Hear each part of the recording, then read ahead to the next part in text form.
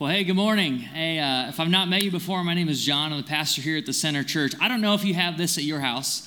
At my house, there's a certain time of the week in which there's nothing left to eat, or so I think. Have you ever been there where it's like, I just have nothing left to eat? But you can't go to the grocery store for whatever reason, so you have to scrap together the very remains of whatever you had in your cupboard. That's kind of like me playing drums today. I was like the sixth on the list, and I said, I will do anything to help my wife, Lindsay. Yes, we're married. I'm that lucky. And so that's why I'm doing that, and I kind of teleported out here, and here I am. So it's really, really good to be with you.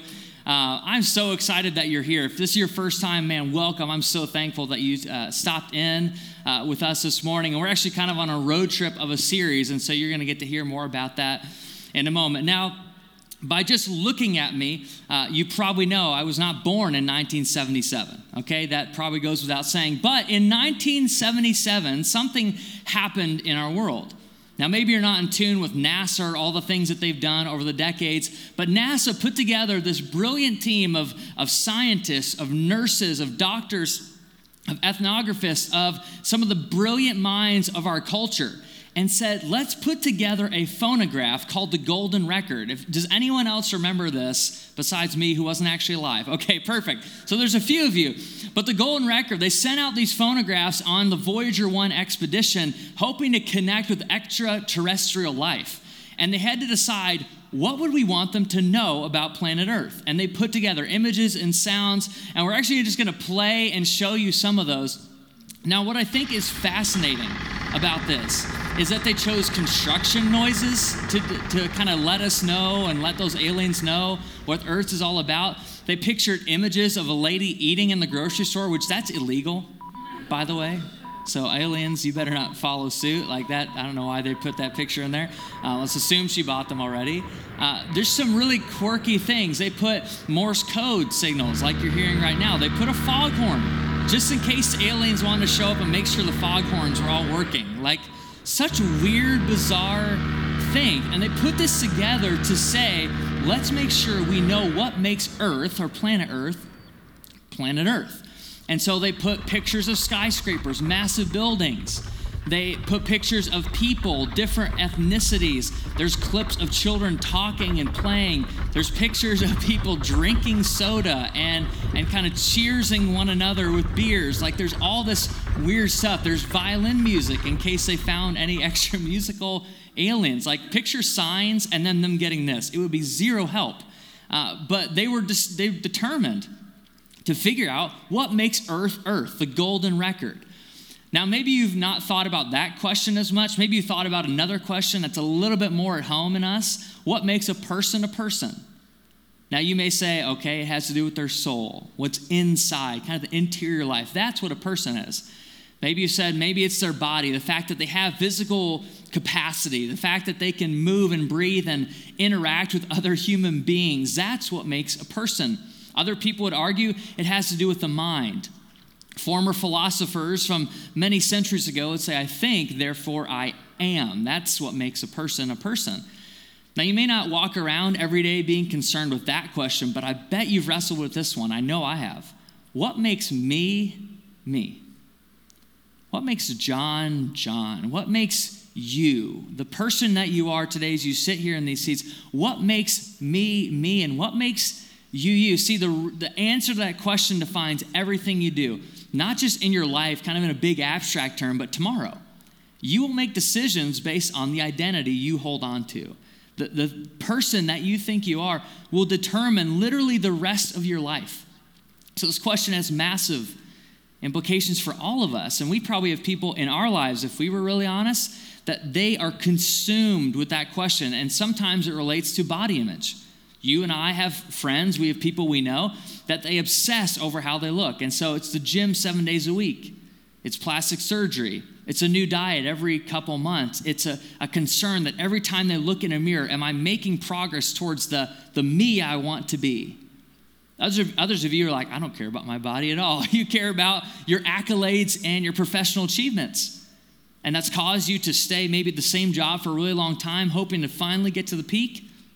Maybe it's caused you to bounce around. Maybe you're sitting here today only having lived in Byron for a couple years. Maybe it was a job opportunity that moved you here. And you wanted to figure out what makes me me. Is it the professional life? Is it the degrees? Is it the plaques on the wall? Like, what makes me me? Maybe for others of you, it has to do with your digital life, making sure that everybody thinks your life is pretty much perfect. Whether it's the right haircut, or going to the right shoe stores, or making sure you've got enough followers and likes on Facebook, Instagram, Snapchat, whatever it is, you have to make sure that that digital life is well curated. Because if anyone could see kind of the chinks in your armor, you would lose who you really want to be. The me that really is inside. What makes me, me? Now, we've been taking this road trip through different letters of Paul. And some of you may have been around church. Maybe this is a new experience for you. But Paul was a missionary who formerly was a terrorist. And Paul had a lot to say about life in Christ. He had a lot to say about what it meant to be a disciple of Jesus. He really cared about making sure that people understood the answer to that question, what makes me, me? I want you to turn, if you have a Bible or a device, to Ephesians 2.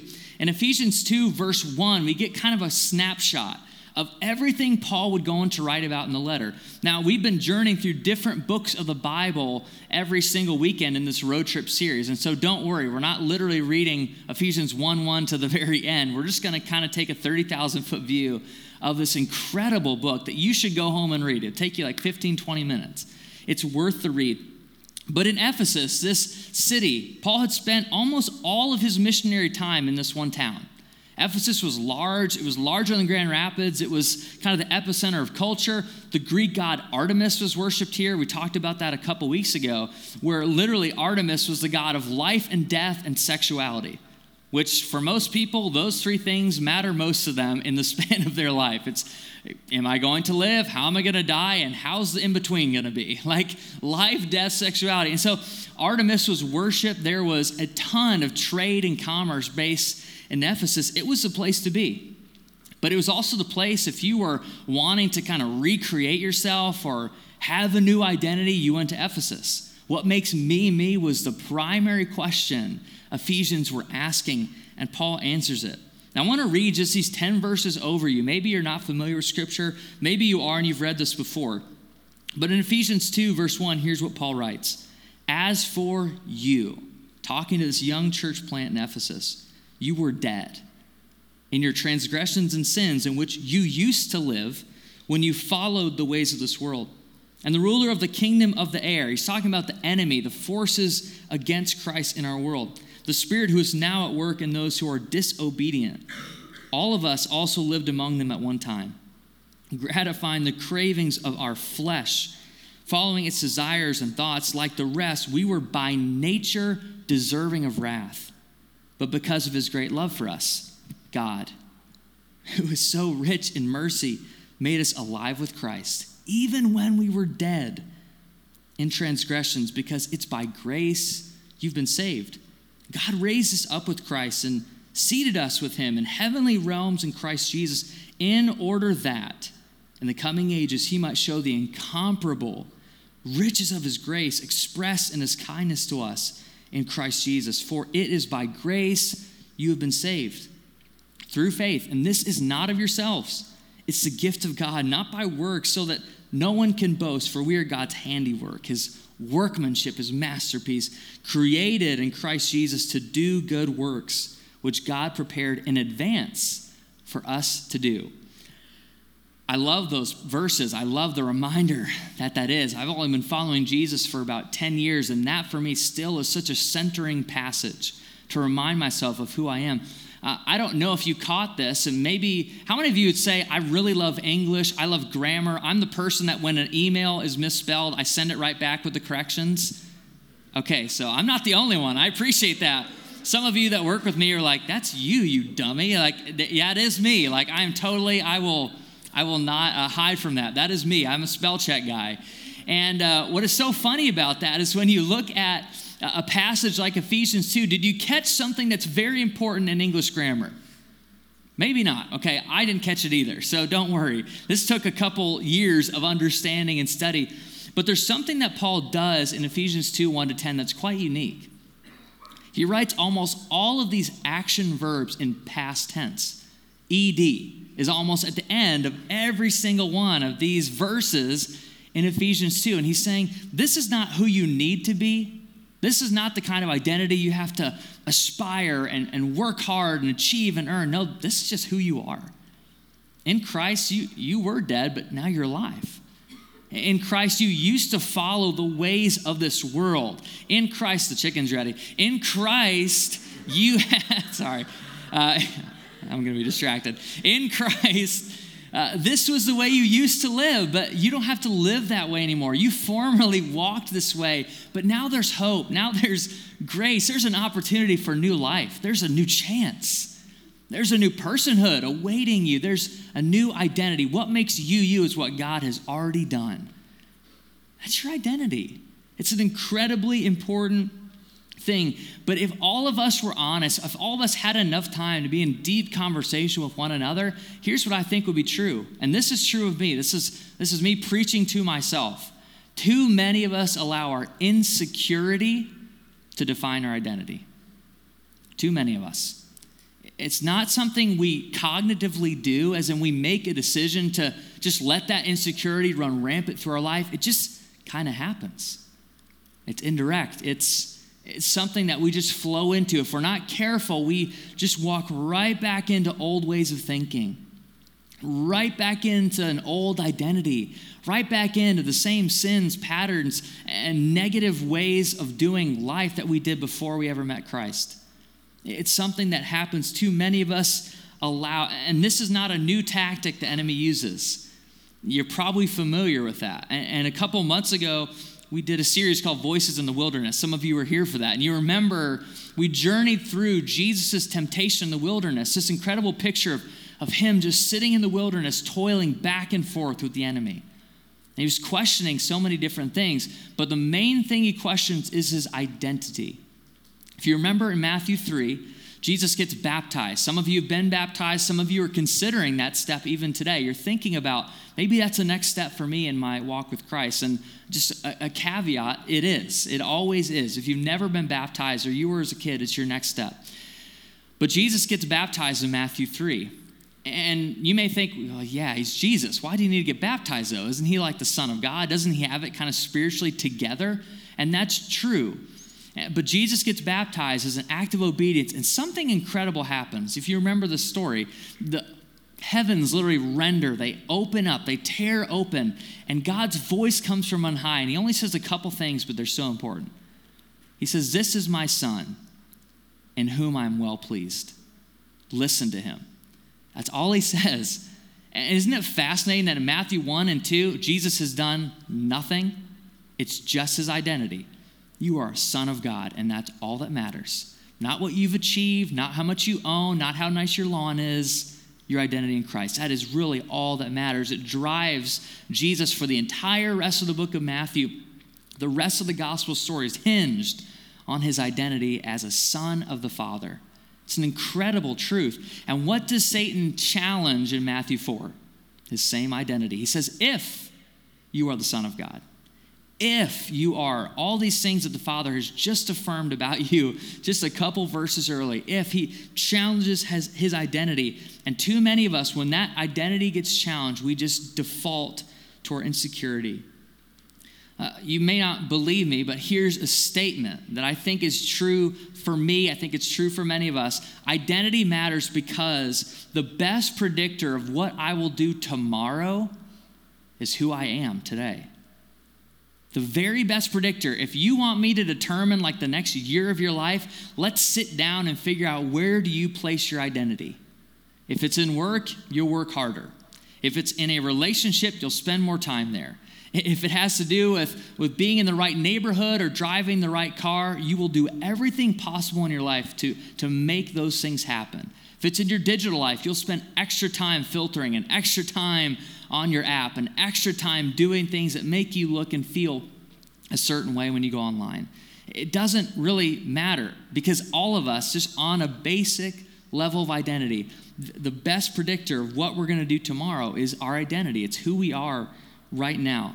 Now, if you don't believe me that this is so automatic, I need to maybe go to another authority. Maybe you're like, okay, I understand the scriptures. Maybe you don't believe me at all. I want to go to one of the higher authorities, at least in our home, and that's the show The Office. Okay, so Dwight and Jim have taught me a lot of life lessons. I'm sure they've taught you some. If you're not familiar with the show, that's okay. You have like the next couple years to watch through it, okay? This is only Lindsay and I's 5th time watching through this show. Now, I want to set this up. So Dwight and Jim, if you're not familiar with The Office, have kind of this antagonistic relationship. Jim is kind of the smart guy of the office. He loves to prank Dwight. Dwight is slightly gullible, a little bit naive, and falls for a lot of Jim's tricks and often has his own kind of moments throughout the show. But I want to show you just the beginning of this scene, and then we'll keep talking. Hey, Dwight, do you want an Altoid? What do you think?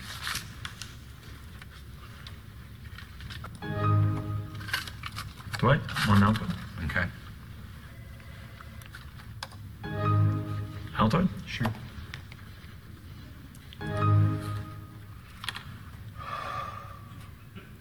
What are you doing? What? I don't know. My mouth tastes so bad all of a sudden.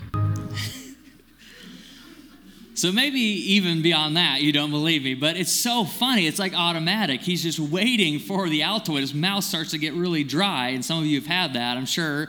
But it's that automatic conditioning, and that's kind of what identity is. It's like built-in conditioning for your soul. You make decisions based on the identity you carry around with you every day, and it matters because the best predictor of what you're going to do, the behaviors, how you spend your money, the amount of time you invest in a significant relationship, all of those things are predicted, and they're really conditioned by your identity. And it's an incredible thing because at first, I don't know if I believe that, but Paul would go on to write, if you look through, we're not going to scan through every chapter, but Paul goes on to write after chapter 2, chapters 3, 4, 5, and 6, and this is what he writes. In chapter 4, he says, because you are children of God, people who are alive in Christ, disciples of him, because we are children of God, we are pursuing unity and honest people. Our world needs more unity and more honesty. We crave people that don't want to divide but want to unite us together. We crave a country in which we at least line up on the basics of our beliefs and the basics of morals, and it just doesn't feel like that right now. We crave businesses and relationships and online worlds in which people are just honest, sometimes brutally honest. We need that kind of life. And because we are children of God, we are pursuing unity, and we can be honest people. That's what Paul writes in chapter 4. Chapter 5, Paul writes, because we are children of God, we are self-controlled, and we're God-honoring in our relationships. Let me ask you a question. What would happen if you had the best marriage on your street? Do you think people would notice? Do you think people would start to go to you for advice? I'm guessing probably. What if Christians were known for having the absolute best marriages on the planet? What if Christians were known for honoring women in their dating relationships? What if Christians were known for showing dignity and respect and honor to the men and women that they choose to do life with? What if that was us? What if Center Church was that kind of place where people walked in like, I don't know what you guys are smoking together, but you all really, really love each other. Like, what if it was that kind of place? Not the smoking part, but the unity part, right? If we honored one another, like, it would be contagious. It would be hard to keep people away from a community that's honest, that's pursuing unity, that's self-controlled, that's not driven by their desires, but they are led by their identity in Christ. Paul would write in chapter 6, he keeps going and says, because we are children of God, we can be strong in our inner life and bold in our outer life. We can have resolve. We can be mentally secure. We can be not controlled by anxiety, depression, loneliness, but we can find real community and real wholeness in our relationships with one another and in our identity to Christ. If we had that kind of life, the world would wonder what is going up with these people? What is happening with them? And if we are bold in our outer life, see, many of us in the room have followed Jesus for a long time, some of us more than even I have. And yet you've never really turned the corner on not just being strong in your inner life, but bold in your outer life. When people ask, why do you make decisions that way? Wait, hold on. Why did you spend a Sunday morning that was sunny in August to show up to church? Why do you do that? Why do you cut vacation short to come to church? Why do you give money to an organization that meets in a gym? Why do you do any of those things? It's a little odd. And you could be bold in your outer life to say, let me tell you why. Here's how God has changed me. When your neighbors start to see that you interact with your kids different, when you treat the people who throw trash on your lawn differently than other people would, they would ask, why do you do that? What's the reason that you're doing that? And you could be bold in your outer life. Because of your identity, you can pursue unity. You can be honest. You can have God-honoring and self-controlled relationships. You can be strong in your inner life and bold in your outer life. And so many of us just continue to let that insecurity to define our identity just day after day, and we just don't even recognize it. We live with lies that we're ugly, that we're not worth the time, that we're embarrassing, that we're not articulate, that we'll never earn enough, that we'll never be content, that we don't do the right things and we don't say the right things, and our identity just gets misplaced and we believe lies all the time and we live out of that. And for many of us, it starts with that insecurity. My insecurity at times in my life is deafening. I don't know what yours is like, but sometimes it is the absolute loudest voice in my head. It's hard to even sometimes comprehend decisions or think about what are the next couple of years going to be like because I'm crippled by insecurity. And you've probably lived in that. Maybe you sit here right now and that's exactly where you are. That insecurity is literally defining the decisions that you're making in life. And speaking and leading are interesting things because you can be on a platform and still be the most insecure person in the room. You can be leading organizations. You can be leading your business well. You can be hitting all of the sales benchmarks throughout the year and still be the most insecure person in the room. It doesn't change that core identity. The only thing that Paul says will change that is making sure you know the truth, to know what God says about you, to live in the identity he's given you. And it doesn't matter the environment, truthfully. See, some of you know my family. I come from an incredible family. My parents have been married over 30 years. They are incredibly supportive. They call me. They say, I love you. They do all of the right parent things. They helped me with my grades when I was in high school. They were nice to me when I was getting straight Fs. They were all the right things, okay? They were great parents. And many of you know our staff and the community that we have here, incredibly supportive. You guys are some of the most encouraging, loving, compassionate people I've ever been around. All that to say, every time I walk off the stage, I hear lies in my head. That wasn't good enough. You'll never get it done. You're just too young. You don't matter. No one sees you. And I believe those lies, and it drives behavior. And if I'm really honest, and I'm not looking for a pity party, you guys are so loving and kind, you're all going to come up and give me a hug, and that's okay. I'm not asking for that. I don't say that so you feel bad. I'm saying that because too many times we allow those insecurities to define our identity, and it does not have to be that way. God has made us for more. He has made us for an Ephesians 2 life where we could say, I was dead. Now I'm alive. I used to be driven by insecurity. I don't live that way anymore.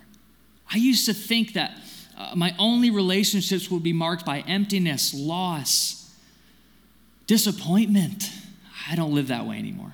I have relationships that are whole and God-honoring and self-controlled. I don't have to live in the narrative that my marriage will always be a chore, that my relationships will always just be about physical intimacy, that my lack of forgiveness is going to plague me forever. We don't have to live that way. God has made you and I for more, but it starts with knowing what he says about you. So many of us haven't spent enough time And I've been here in the scriptures to even know, what does God say about me? There's going to be an opportunity later on after the service is over. I've printed out just 50, and so you're going to need to scramble to get them. I printed out the first 50 to grab them at the welcome table. It's just a statement list of who you are in Christ. And maybe this week you start your day with that. I know for me, I'm going to start my day like that. I'm going to say, I don't want to be defined by insecurity. I want my identity to be rooted as a son of God. I want to place my identity in the right place. I'm going to start it with that. And I think it's funny because this list was published by the Seattle Seahawks, which is a little weird. Like, they are a national football team, and some of you maybe know their story. Many of them are Christ followers on the team, and they begin some of their practices and coach meetings reading this statement list of who we are in Christ as son and children of God.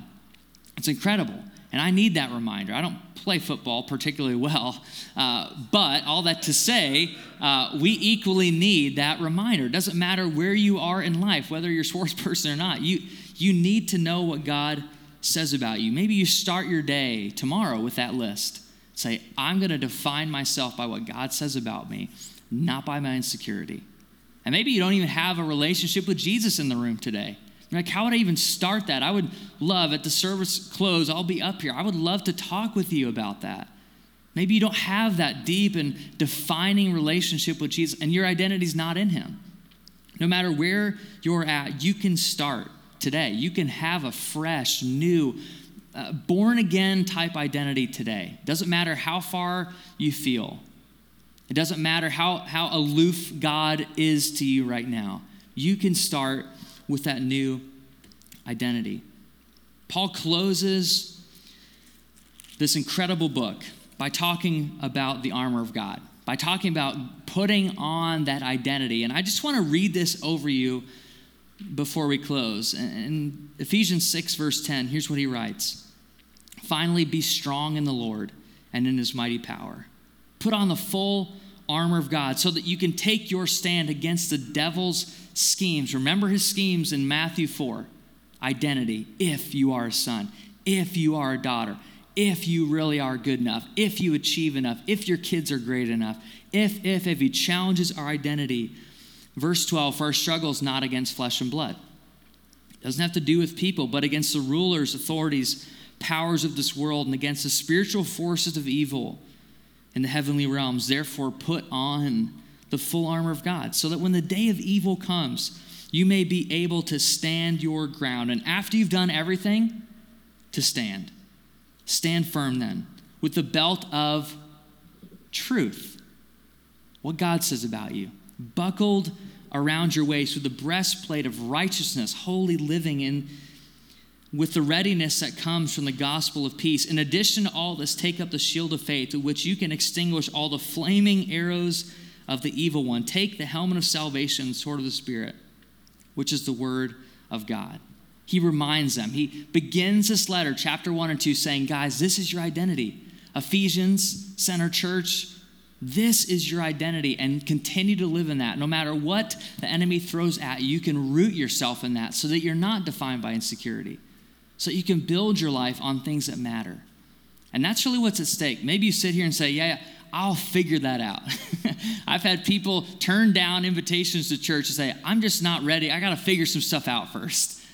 I've got to get my life right, and I've got to make sure my identity's in place, and then I'll walk into that kind of place. Then I'll get baptized. Then I'll make decisions that really will change my eternity. But that's just building your life on a half-truth that you can do it. It's building your life on the false pretense that you and I are somehow good enough to have identity, to have an identity that really will go the distance, to have an identity that will allow us to make God-honoring decisions, but it's not enough. We have to intentionally, whether it's reading through that list or memorizing this passage of Scripture or getting into deeper community or serving or starting to think about your life as being bold, we have to build our lives on God's truth. When our life is built upon that kind of truth, when you and I decide we're going to make decisions based on what God says, not based on what the world says, not based on what we feel, not based on the lies that we've grown up believing. We will build our life on something significant, something eternal, on a foundation that doesn't crumble or erode. And that's the life God has for you. That's the life I'm craving. That's the life I want to live into today.